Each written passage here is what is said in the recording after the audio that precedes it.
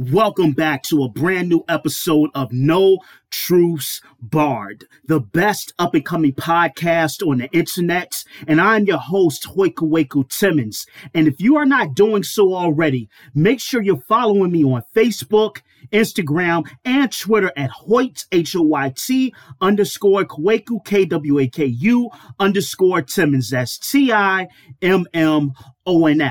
And I want to thank everybody that has supported me over the duration of this particular podcast. I am thankful for all of the positive feedback. Anybody who's decided to click a like button, anybody who's decided to share a piece of content, anybody who said, hey, I like your flyer, I want to share it. Any and all feedback, I definitely appreciate it, because you did not have to do it. You did not have to take time out of your schedule or your plans or your leisure to provide me some sort of feedback. So I do not take it for granted, and I'm deeply appreciative. And also, make sure you're following my new page on Instagram. It's _ to the left. So it's _ No Truths Barred, all the way across, all lowercase, no spaces. This is my new page on Instagram, and coming at the end of this month, I will start to kind of segue into that becoming my main page, at least as it relates to this particular podcast and this platform, because I have a lot of great interviews coming up. I have a lot of great content coming up, and a few other things I want to do with my platform to kind of break up the monotony, add a little bit of creativity and things that you really didn't anticipate me showing you guys and presenting to the world. So make sure you're following my new page as well. Not a lot of followers at the moment, but please make sure you're following that page, because I'm definitely looking forward to doing a lot of great things on there. And also, if you've missed any, and remember, tonight's episode is actually episode 54. That sounds crazy to me that I'm on 54 episodes. But if you've missed any of the previous 53 episodes, all of those episodes are available on SoundCloud, on Spotify, on Stitcher, and on Google Podcasts. And I still have not done it yet. Listen, I know everybody's upset at me, or everybody's like, hey, man, every podcast you talk about getting your episodes on the iTunes. And I'm definitely working on that. I apologize for the delay and being slow to get that done. But there are a few other things that have kind of taken precedence over actually getting this particular podcast over to iTunes. But rest assured, if not this month, definitely January, or at the latest February. Pardon me. Sorry. I had to take a water. But definitely at the latest January or February, I will be putting episodes of No Truths Barred on the iTunes, and also follow the YouTube channel as well. I'm definitely going to start to put the audios of these episodes onto the YouTube channel, because I really want to start to build that following up on the YouTube channel as well. I think it's going to be really great. And thank all of the guests that have been on my platform so far. This has been a great year for the podcast. This month, I anticipate my schedule was a little bit more hectic. I had a few unforeseen things pop up. So this month, I may only get you guys maybe 2 at the most, possibly 3 episodes. I really plan to pick up the pace going into 2021. So definitely keep your eye out. This is episode 54. Now, without further ado, let's jump into it. What I'm about to talk about tonight is something very pertinent to me and germane to a perspective I've started to cultivate over the years after being exposed to the work of different anthropologists, after being exposed to the work of different sociologists. I started to have a paradigm shift, if you will, in how I view relationships and how I view the concepts of man and woman, that duality, and how we interact and relate, and the concept of marriage and love, at least love in the romantic sense. And I want to do this particular episode tonight, and this I decided to title, and I know some people might think this is corny. I don't care. But anyway, I decided to title this particular episode Monogamy Conundrum. Monogamy Conundrum. Exactly what is the conundrum? What am I trying to argue? So tonight, I'm actually trying to argue various points. What I want to put out there is that the concept of love that we currently have in 2020, the concept of love that we currently have in 2020 essentially is predicated off of the ideologies of religion, the ideologies of various societies, and the ideologies of patriarchy, if you will. Now, here's the caveat. I am not trying to be one of those people where I'm trying to tear down the patriarchy and enhance the matriarchy, if you will. That's really not the impetus of why I'm actually doing this particular episode tonight. What I want to do is I want to get you to think about the way that you view love. I want to get you to think about the way that you view relationships. If anything, and with every single episode I've ever done with No Truths Barred, the impetus is for me to be the catalyst for you to begin to think differently. I don't want to control thoughts. I just want to introduce thoughts. It's a difference. I also wanted to do this particular episode is because many of us were caught into these caustic, toxic cycles of romantic love. And we really don't know how to remedy what our parents and churches have told us about relationships and have told us about how these unions are supposed to last.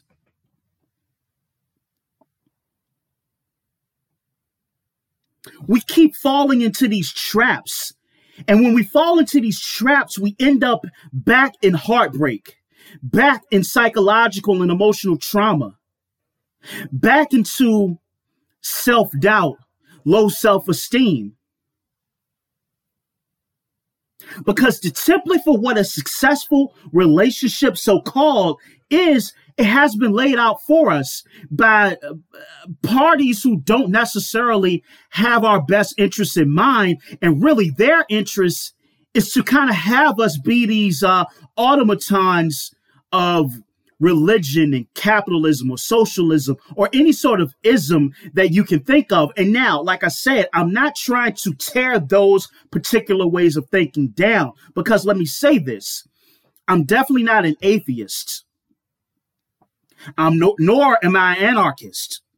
But what I am is a person that truly wants people to begin to question and think about society around them in a critical manner. That's exactly what I am. Now, I'm a person with a background in certain types of history. I'm a person with a background, not officially, like I said, I don't have a PhD, and I haven't been classically trained in anthropology or anything of that nature, or any one of those particular disciplines. But I feel with my platform, there's a certain onus on me to not only present my argument, but I also, congruently with my argument, I have to actually present you with a few information, a few pieces of information. So in conjunction with my argument, which I think is a rather astute and eye-opening argument, congruently with that, I have to provide you with information, because I don't believe in just putting out empty rhetoric. I want to give you a foundation. I want to give you something to stand on.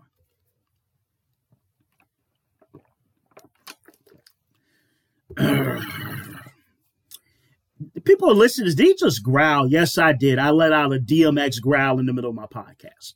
Have to have a little bit of levity.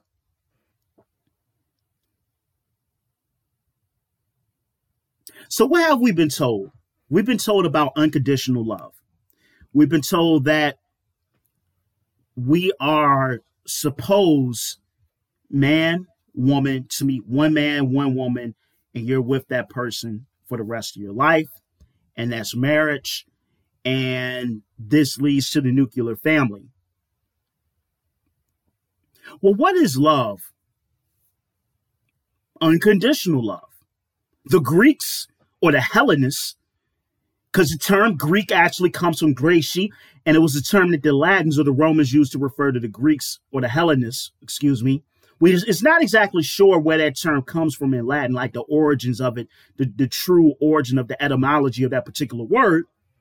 But the Hellenists, or the Greeks, had a term called pragma, the pragma love, the committed love. The love where you're dedicated to another human being. But did that love, that concept of pragma, did that involve the naivete, the encouraged naivete of unconditional or romantic love that we have now? No, it did not. The Greeks had several different forms of looking at love. What about marriage? Well, that leads me into another point. Actually, I did a disservice. Before I get deeper into this particular episode, and I'm not going to hold you guys too long. I know the previous episodes have been a little bit longer than normal, so I kind of want to get to the point and let you guys go. But my primary argument is this. This is my argument in a nutshell. Because whenever you're presenting information, you should have a pragmatic argument. And my argument is this. My argument is that the word natural is more often than not, used in the wrong context. And what I want to convey through this very brief, yet hopefully informative podcast is the modality in which we conduct marriage, in which we conduct relationships, in which we engage in coitus or sex. All of these things are germane to a society that fits our way of life and is not necessarily the natural state of being. And what I want you to take away from this particular episode is that human beings, we're extremely malleable. We don't have a fixed, ossified way of producing progeny or perpetuating our genetics. It varies so much. What I try to fight against is the static way of looking at relationships, the static way of looking at the world, the static way of looking at how man and woman should relate to one another. And what I want you to take away, hopefully, based upon my argument, based upon the little bit of evidence that I provide to you, that the way we live now, in our current epoch, 2020, is just but one way to do it. Not the way, not the barometer, but it's just one option to do it. So that's my argument. So with that being said, let's get into marriage. So if you have a conversation with anybody right now, it could be your friend, it could be your spouse, it could be a sibling, it could be your parents, it could be a colleague. If you have a conversation with anyone about marriage now, primarily they said that marriage is predicated upon love. Interesting. The earliest dates that we have for marriage goes back to around 2360, 2340 BCE to Mesopotamia. Mesopotamia, that name means the land between two rivers, which is modern day Iraq, the land of Sumer, the Sumerians, or Shumer, the land of the Chaldeans. This is where Abraham in the Bible comes from. And matter of fact, cool point, the term Hebrew actually relates to a verb, and it relates to Abraham when he crossed the Tigris Euphrates River, and it means boundary crosser. It comes from a term called Ibri, and it means Ibri or Hebrew, and it means boundary crosser. Just a little fun fact I wanted to toss out there to you. But when you look at marriage in early Mesopotamia, when you look at marriage in early agrarian societies, marriage actually had very little to do with romantic love. Marriage had very little to do with who you were, who you got the butterflies from, who made you just release these endogenous amounts of dopamine and serotonin. No, it actually was not about that at all. You have to remember that where we're at now as a society or as a species, actually, I should say where we're at now as a species is totally based upon the agricultural revolution. When you get into sexism, classism, eventually what will come way later on, racism, all of these are products of agricultural societies. You do not see them in the hunter-gatherer world, where most live in small bands of anywhere between 90 to 150 people. Those sort of concepts in that hierarchy just doesn't exist.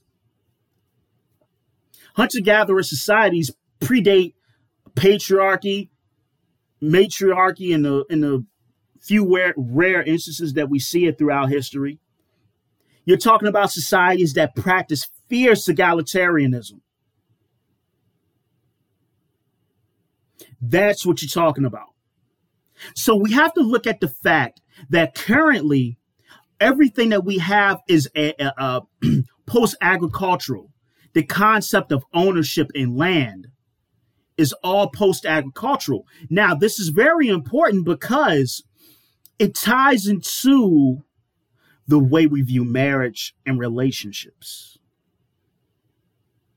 At least as people in post-agricultural revolution societies, agrarian societies, and it's going to become a lot more intricate because you could go from, let's say, one society like the Alemanni, and the Alemanni is essentially the Germans, ancient Germans, these different tribes that would have constituted what would have become the Germans. You compare that society to the society of the Ottomans way later on. Later on.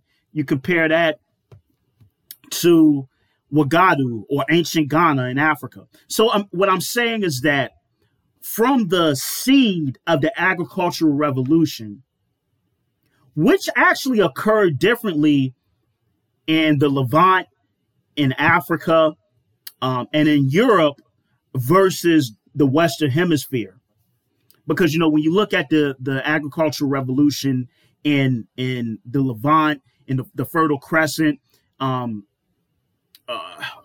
parts of Africa as well, it was way different because they had far more animals to domesticate. And one of the consequences of domesticating animals is that you have instances where really complex variables align and they allow zoonosis to happen, in which case viruses that were carried by animals can actually make that jump from animal to human being, which ties into viruses. And that's a whole different topic for a whole different podcast. So everything we have and everything we've been taught is all based upon being on the agricultural side of the dichotomy of how marriage and life and relationships and sex, etc., should be lived. It falls on that particular side of it.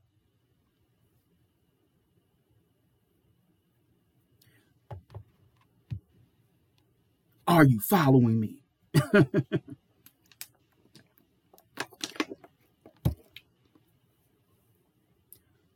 So then the question becomes, what was the initial purpose of marriage? Okay, I mentioned the agricultural revolution because when you start to get into these small settlements where you're acquiring wheat and barley and all of these different things, you have resources, you have things, you have food stockpile, you have the intake of more complex carbohydrates. These are things you start to see in agricultural societies. And with that comes the concept of ownership and inheritance, and who you're going to pass off your inheritance to, or how you're going to acquire more resources. This is where marriage comes in. Marriage essentially was a means to build liaisons between families, one, to establish and promote and perpetuate more wealth, more acquiring of land and ownership, but also marriage was to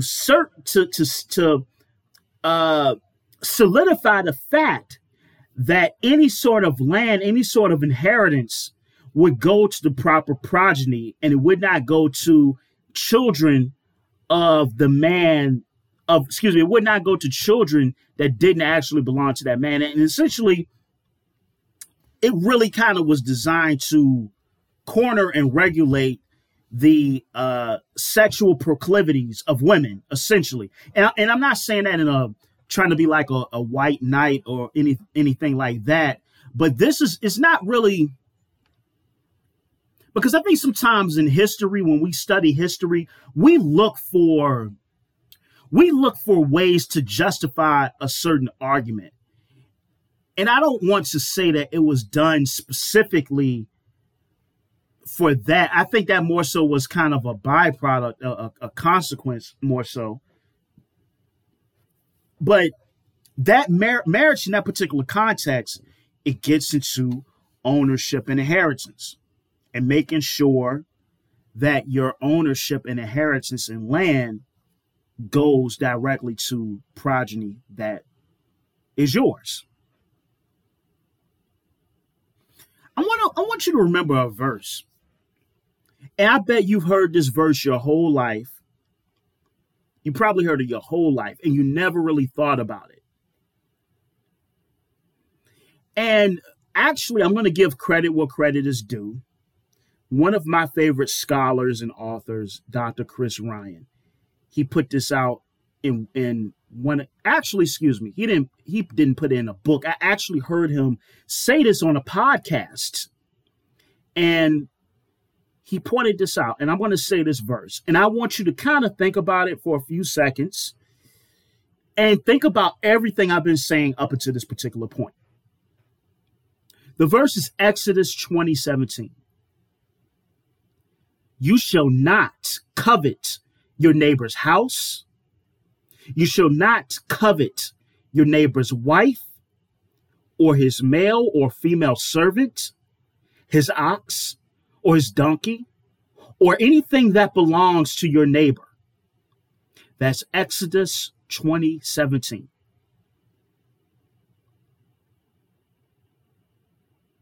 Okay, I gave you a few seconds. The generic response or the generic assessment of that particular verse is say, oh, well, God is just saying, don't be jealous, don't be envious, which I'm not saying that that's not the case. But when you're reading these ancient writings, you always have to take into account the historical context. So Exodus 20:17 is tying into the mentality of agriculture, the mentality of ownership, and those are your belongings. And you shouldn't covet the belongings of your neighbor. It's not just your neighbor's house. It's your neighbor's house that he owns. It's your neighbor's wife that he owns. It's your neighbor's male or female servant that he owns, his ox or donkey that he owns. That is the premise of it. And this is where we get to the point of marriage. Marriage is about ownership, passing off wealth, inheritance, and building upon family ties and an empire. This is where we originally get marriage from. This is where you barter, you give a certain amount of donkeys or livestock, etc., for this man's daughter's hand in marriage, because this daughter can also now connect that man to this powerful tribe or family over here.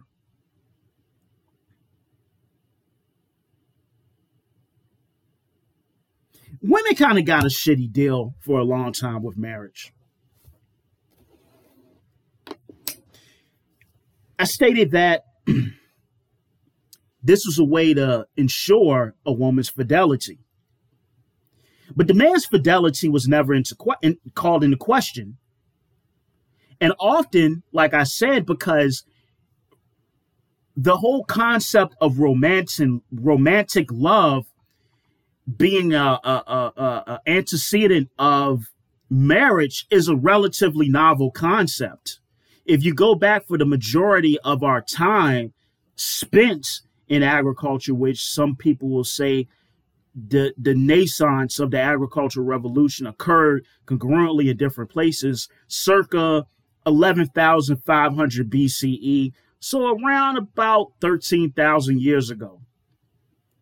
So for the bulk of this time, marriage primarily did not have anything to do with romantic love. Now, once again, let me go back to my primary argument. The reason why I'm pointing this out, I want you to understand how things evolve. I want you to understand that nothing is static. I want you to understand that because we have such a short lifespan and we don't really look at things as human beings in terms of development. Just because you don't look at things from the perspective of development doesn't mean that it didn't develop and evolve and get to the particular point. This is where marriage comes from, folks. But men, husbands were allowed to have concubines. And if you get into Hellenistic culture, not only were they allowed to have concubines, but pederasty existed. And pederasty was essentially the act in which a man would engage in sexual relations with a young man, or in certain cases, a young boy. I'm not saying that, my 2020 view is that that's pretty sick, but that was the time they lived in. Don't agree with it at all, but I'm just here to tell you history and various ways that people lived.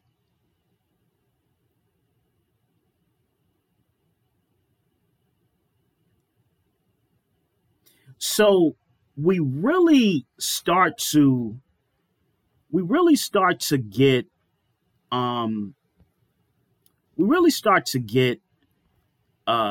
marriage more so ossified, if you will, with the Council of Trent. So if you have studied like any sort of religious history, you'll notice that throughout the tenure of Christianity, there have been many ecumenical councils, essentially like world councils. And one of the most famous ones is the Council of Nicaea, which was 325 AD. That's one of the probably the most famous one that, everybody and their mom wants to quote whenever they kind of have an argument against Christianity. But, the Bible the New Testament was actually canonized in 367 AD in Alexandria under a monk, I believe, by the name of Athanasius.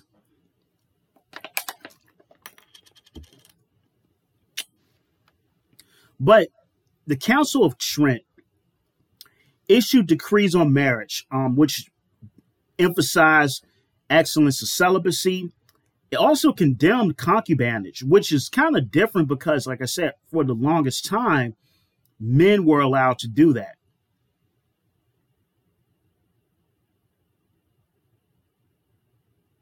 It also introduced the concept of marriage taking place before a priest.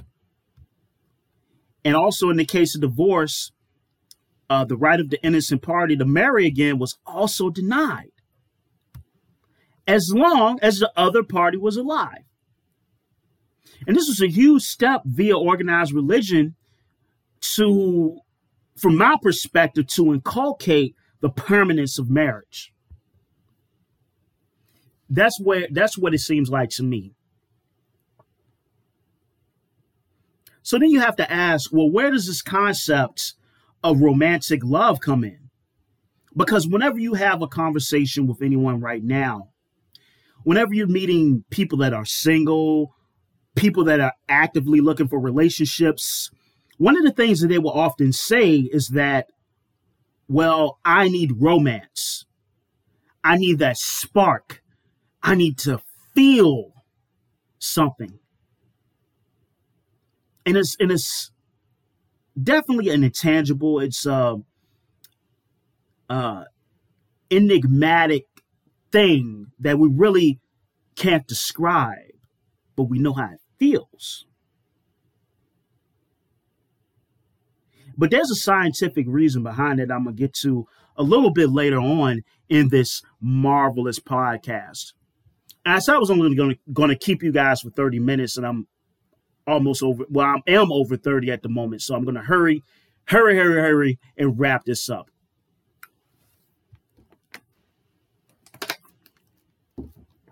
Oh, pardon me. But the concept of romantic love, truly, if you want to look at the origins, at least is how we know it and how we understand it, you want to look at France, especially like southern France, close to the Pyrenees, around the 11th and 12th centuries. And what you had were the concepts of romanticizing the infatuation stage of love. And the troubadour poets, these poets in France, they really perpetuated the idea of courtly love. The spark, the infatuation, the connection, the chemistry. Well, chemistry is right. You know that when you're in love with someone, the same areas of your brain activate when you're on cocaine? But then that same argument can be made for sugar too. You know, sugar is the most addictive drug on the planet, and it kills the most people on the planet as well. But that's a different discussion. It is chemistry. It's your hypothalamus. Remember, your hypothalamus is the place that stimulates the production of sex hormones. What are those? Testosterone and estrogen. You know, hormones, just those good old chemical messengers.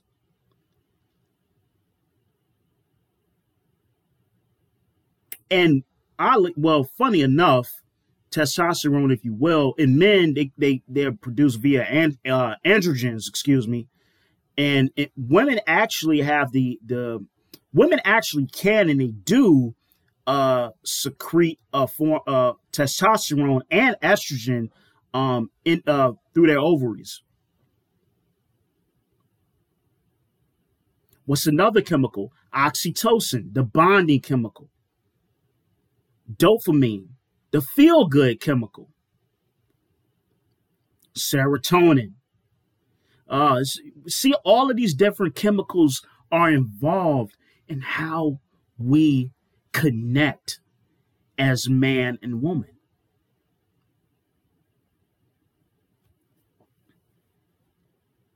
All of these different chemicals, they connect. So where infatuation and love and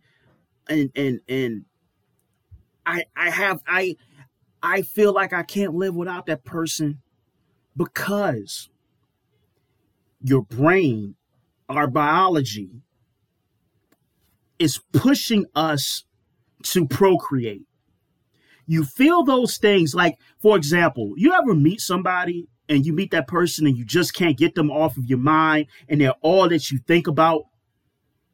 It's the reason for that. The reason for that is because in a short window, you're supposed to engage in coitus and you're supposed to impregnate that particular woman.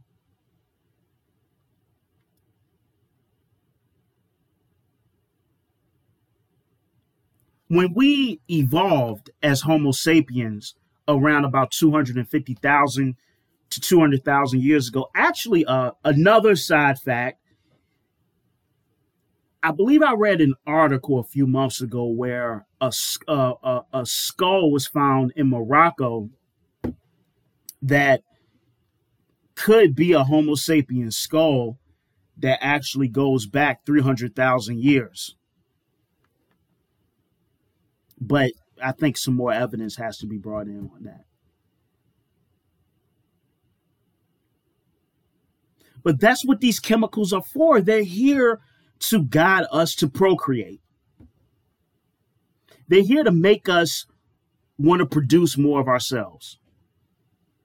And within an amalgamation of all of those feelings going on, we start to make that feeling synonymous with love. Once again, I'm going to quote Chris Ryan, and he said this. He said that love, true love, is what's left after the feeling of being in love has burned away.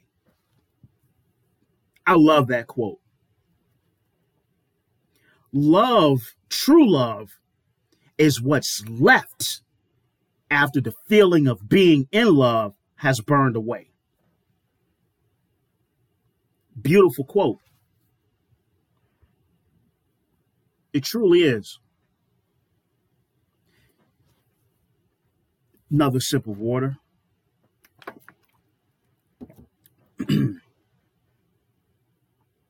So then you have to ask, well, we have these feelings. You're talking about all of these different chemicals and neurotransmitters and whatnot, and hormones and all of this stuff that make us feel a certain way. So, but why?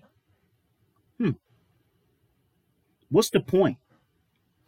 Why do we feel this way? Why are we trapped in the mire of chasing this high of being in love with somebody?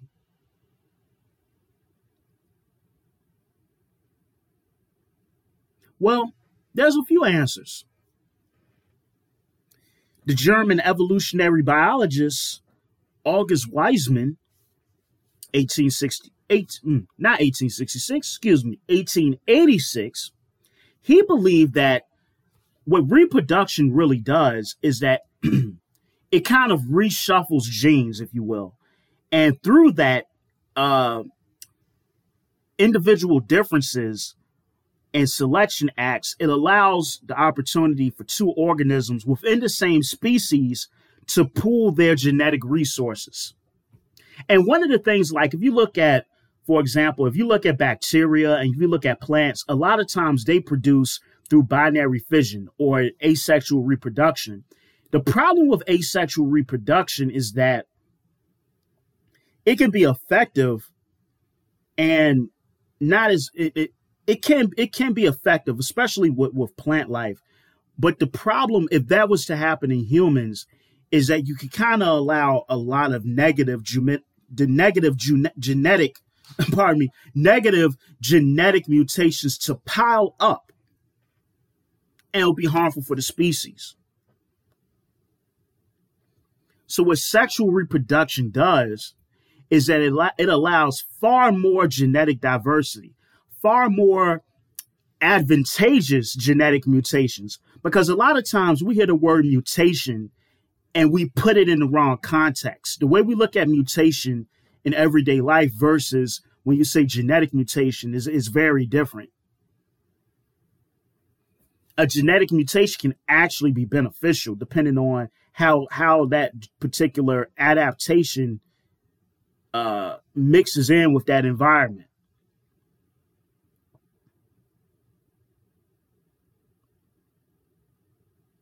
And that's what it is. Our bodies are vehicles. Like your gut, like for example, your gut biome has billions, maybe even trillions of neurotransmitters. That's what your gut biome has. We're controlled, have living in us and on us bacteria, many genes. many, many microorganisms. And what these bodies that we happen to inhabit these bodies are automatons, they're vehicles to push seeds and push genes that can help replenish the earth. Like essentially, I think we evolved to be kind of like not I don't want to say this in a linear sense, but I think our evolution has to do with us being able to find more complex ways to spread genetics and seeds that can benefit plants. Because when we die, we go right back to them. I almost think that the plants created us just to eat us. They created better food for themselves, I feel at times. I know that's a crazy idea, but that's just kind of how I feel when I look at how we evolved and what we do with ourselves and how we're slaves to our genetics. And we are. We think we have free will, but we really don't. We capitulate to sexual desires. We capitulate to our ego. We capitulate to our mentality and various other things that if they're not beyond our control, essentially they're a tapestry of socialization and genes. We don't have domain over nature. We're slaves to it. That's the thing that has messed us up. And the primates, they seem to have got it right. If you look at, I always encourage people, because you notice whenever anybody, like for example, if you get a chance, you might want to check out Thomas Malthus's work. Definitely check his out. I would say definitely check out Charles Darwin. Definitely. But I've started to notice over the years that whenever they would begin to talk about or compare us to another primate, because don't get it twisted, human beings, we are primates, we're apes, we're animals. We don't like to look at ourselves that way, but we're apes, we're animals. We didn't just, because if you really, we have just as much hair as a chimpanzee does. Maybe not that much, but we have a lot of, our hair is just really, really, really, really fine. And our hands are a lot more fragile. And we have we have way smaller digestional tracts. And cooking meat actually allowed us to conserve energy that would have been used digesting food and use it for brain growth. Like if you look at Homo sapiens, our prefrontal cortex is 6% larger than any other primates. But nonetheless, we are primates. And like I said, whenever the media wants to justify the nefarious side of human nature, they always go to chimpanzees. And rightfully so. Chimpanzees engage in hierarchy. Chimpanzees engage in war. Chimpanzees kill each other. They snap the necks of monkeys and eat them. Yeah. And then I saw another article last year that was saying that chimpanzees were actually entering their own version of a stone age. Like they know how to use weapons and hunt and catch fish. This has been observed.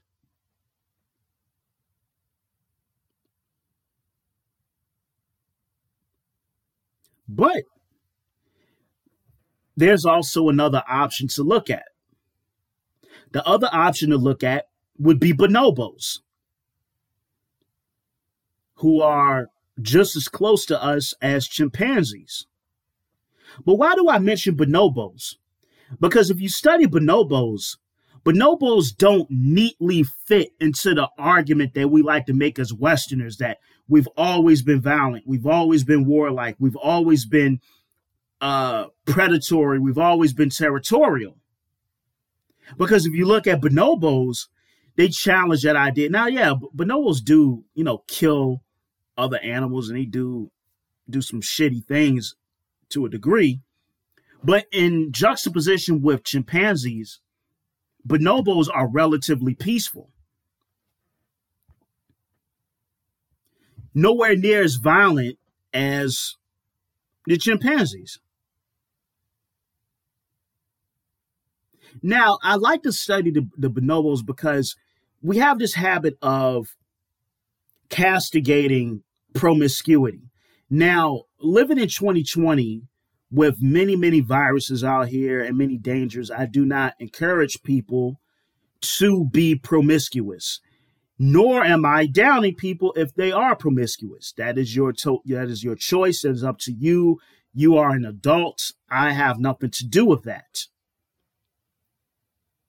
But here's something. Here's an idea that Sarah Hardy, an anthropologist, she put out there. You look at chimps, you look at baboons, and there's a habit that if another alpha male comes and he tries to mate with another female, and there's offspring or progeny there, that alpha male is going to kill the offspring. So one of the theories that she put forth is that the cause or one of the reasons for promiscuity, of course, in addition to pleasure, would be that if a female could engage in coitus with multiple males, this is what would happen. It will be a danger that the man would be killing his own offspring. Thus, it ensures the lifespan and the health of the offspring against a new alpha male. And it could make sense. Very much so.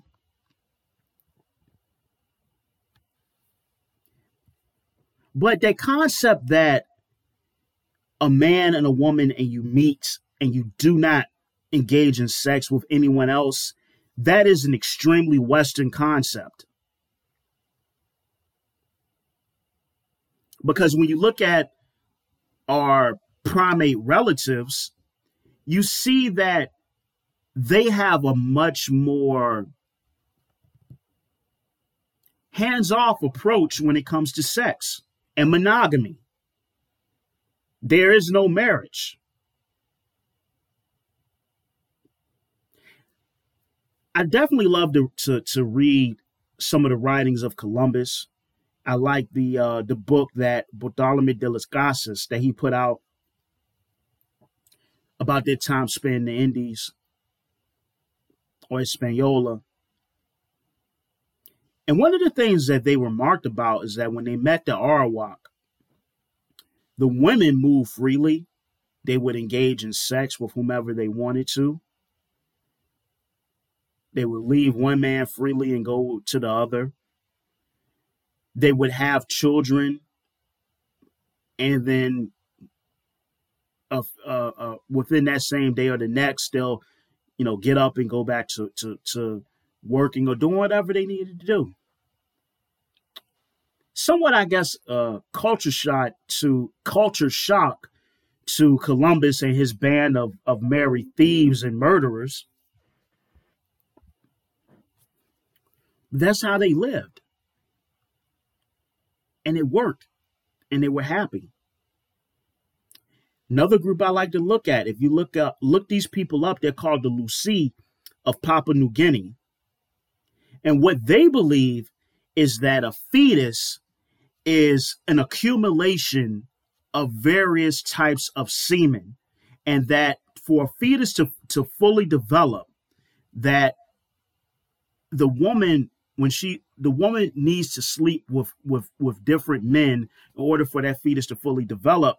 And then another aspect of that is that the women, they will find certain aspects in different men that they will want to see in their child. And so they'll see a man that might be tall, a man that might be handsome, a guy that's brave, a guy that's funny, and they will have sex with these different men to see those traits and those attributes in their children. And matter of fact, when a child is born, there's no word for father. It's it's like a shared responsibility amongst the men to raise that particular child.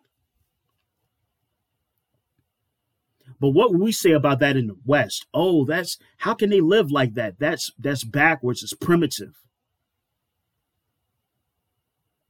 But like I said earlier in this episode, the way we live is just one way to live, not the way to live. And nor should we use ourselves as the barometer for culture, because I think that's deadly.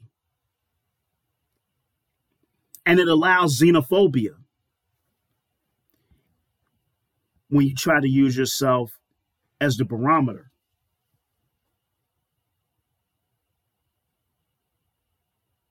But when you look at hunter-gatherer societies, one of the things you notice is that they practice fierce egalitarianism. So when you have a society and they practice fierce egalitarianism, essentially what it means is that you cannot, like an egomaniac will be ostracized, maybe even killed. You cannot have an ego. There's no room for a leader to rise. You can only get a leader in an agricultural society. In hunter-gatherer groups, that sort of mentality is shunned because the survival of the group is predicated upon everybody contributing equally and everybody sharing equally, because it's not an agricultural society. They don't have surplus food. So you cannot afford for a person to hoard. You cannot afford for a person to try to have dominance over others. Those things cannot be afforded in a hunter-gatherer society. And within that, sex is a lot more fluid. It's nothing for women to take on multiple men to take on multiple women. And also, let me put this out there. When you're looking at a hunter-gatherer group, you're also looking at Dunbar's number, which means a group to, I think, between 50 to 150 people would kind of classify or fall under the classification of a hunter-gatherer group. And within this group, you have really, really tight emotional bonds, really, really deep understanding of everyone in the group. And so when a woman is taking on, or man, either one, if they're taking on sex with multiple men or women, they're doing this with people that they have an intimate knowledge of, people that they know deeply. Now, I'm not trying to say if you want to, if that they would not have sex with someone that they didn't know. I'm not saying that, but we also have to put that in there. I think it's important to know that. It's extremely important to know.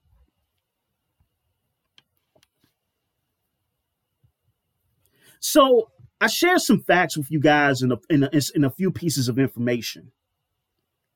And this is what I'm going to close this out with. When you look at the way we move and we operate as a society, I truly think that civilization in its naissance, I can understand it because it provided convenience. Farming, it provided convenience to stockpile food. But during the first 1,000 years of the agricultural revolution, the average height on the planet, well, in the places where those different variants of the agricultural revolution happened, the average height dropped from about 5'10", 5'9" till about 5'4", because severe lack of nutritional value in those foods in agricultural societies.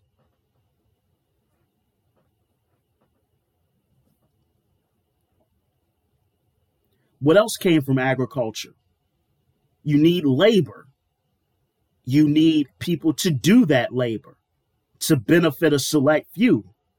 Out of the advent of the agricultural revolution, everything we complain about today, from slavery to sexism and eventually racism, would all come out of this decision of human beings to decide to engage in agriculture. That was the catalyst of that. Human beings wanted to engage in agriculture. What also came from that? Like I said, sexism, the need, because of property, because of inheritance, to relegate the sexual proclivities of women. And like I pointed out, when you look at different hunter-gatherer groups, that's not an issue.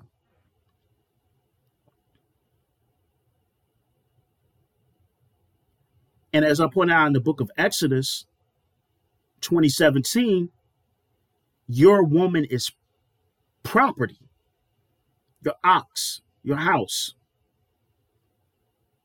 And it's extremely hyper masculine. I'm saying, and listen, there's nothing wrong with being masculine. Nothing wrong at all. I'm just pointing out to you how we got to this point. And once again, like I said, this is a very brief and kind of like surface level analysis of this.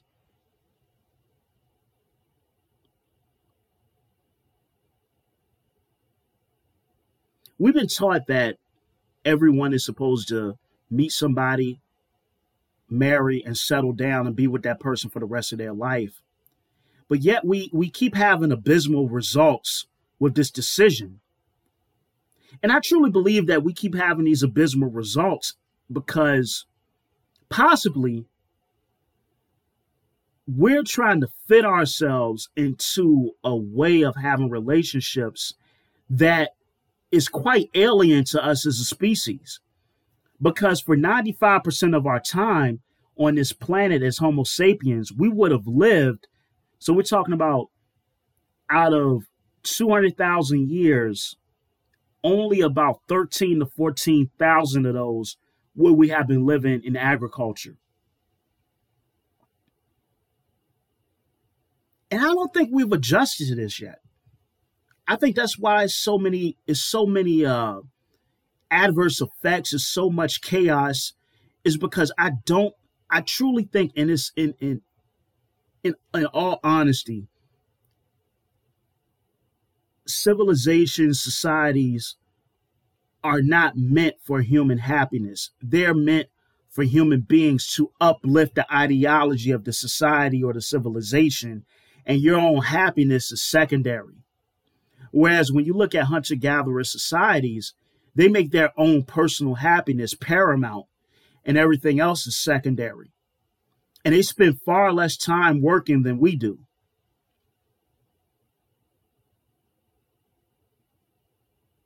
Maybe we need a return to the archaic in some form. We've become domesticated humans.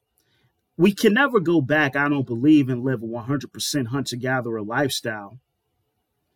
But maybe we can do things, hopefully, that can affect the future, as far as from a perspective of climate, from the perspective of how we raise children, from the perspective of how men and women deal with one another. Hopefully, we can move in a direction that will be more centered around human happiness. Listen, this has been episode 54 of No Truths Barred. And this episode kind of went a little bit longer than I intended. But I want to thank you for checking out this episode. And make sure you're following me on Instagram, Facebook, and Twitter at Hoyt, HOYT _Kwaku, KWAKU _Timmons. That's TIMMONS. And once again, I thank you for listening. And I thank you guys for listening. Got a little tongue-tied at the end, but that's okay. But once again, thank y'all for listening, and I will holler at y'all next time. Peace.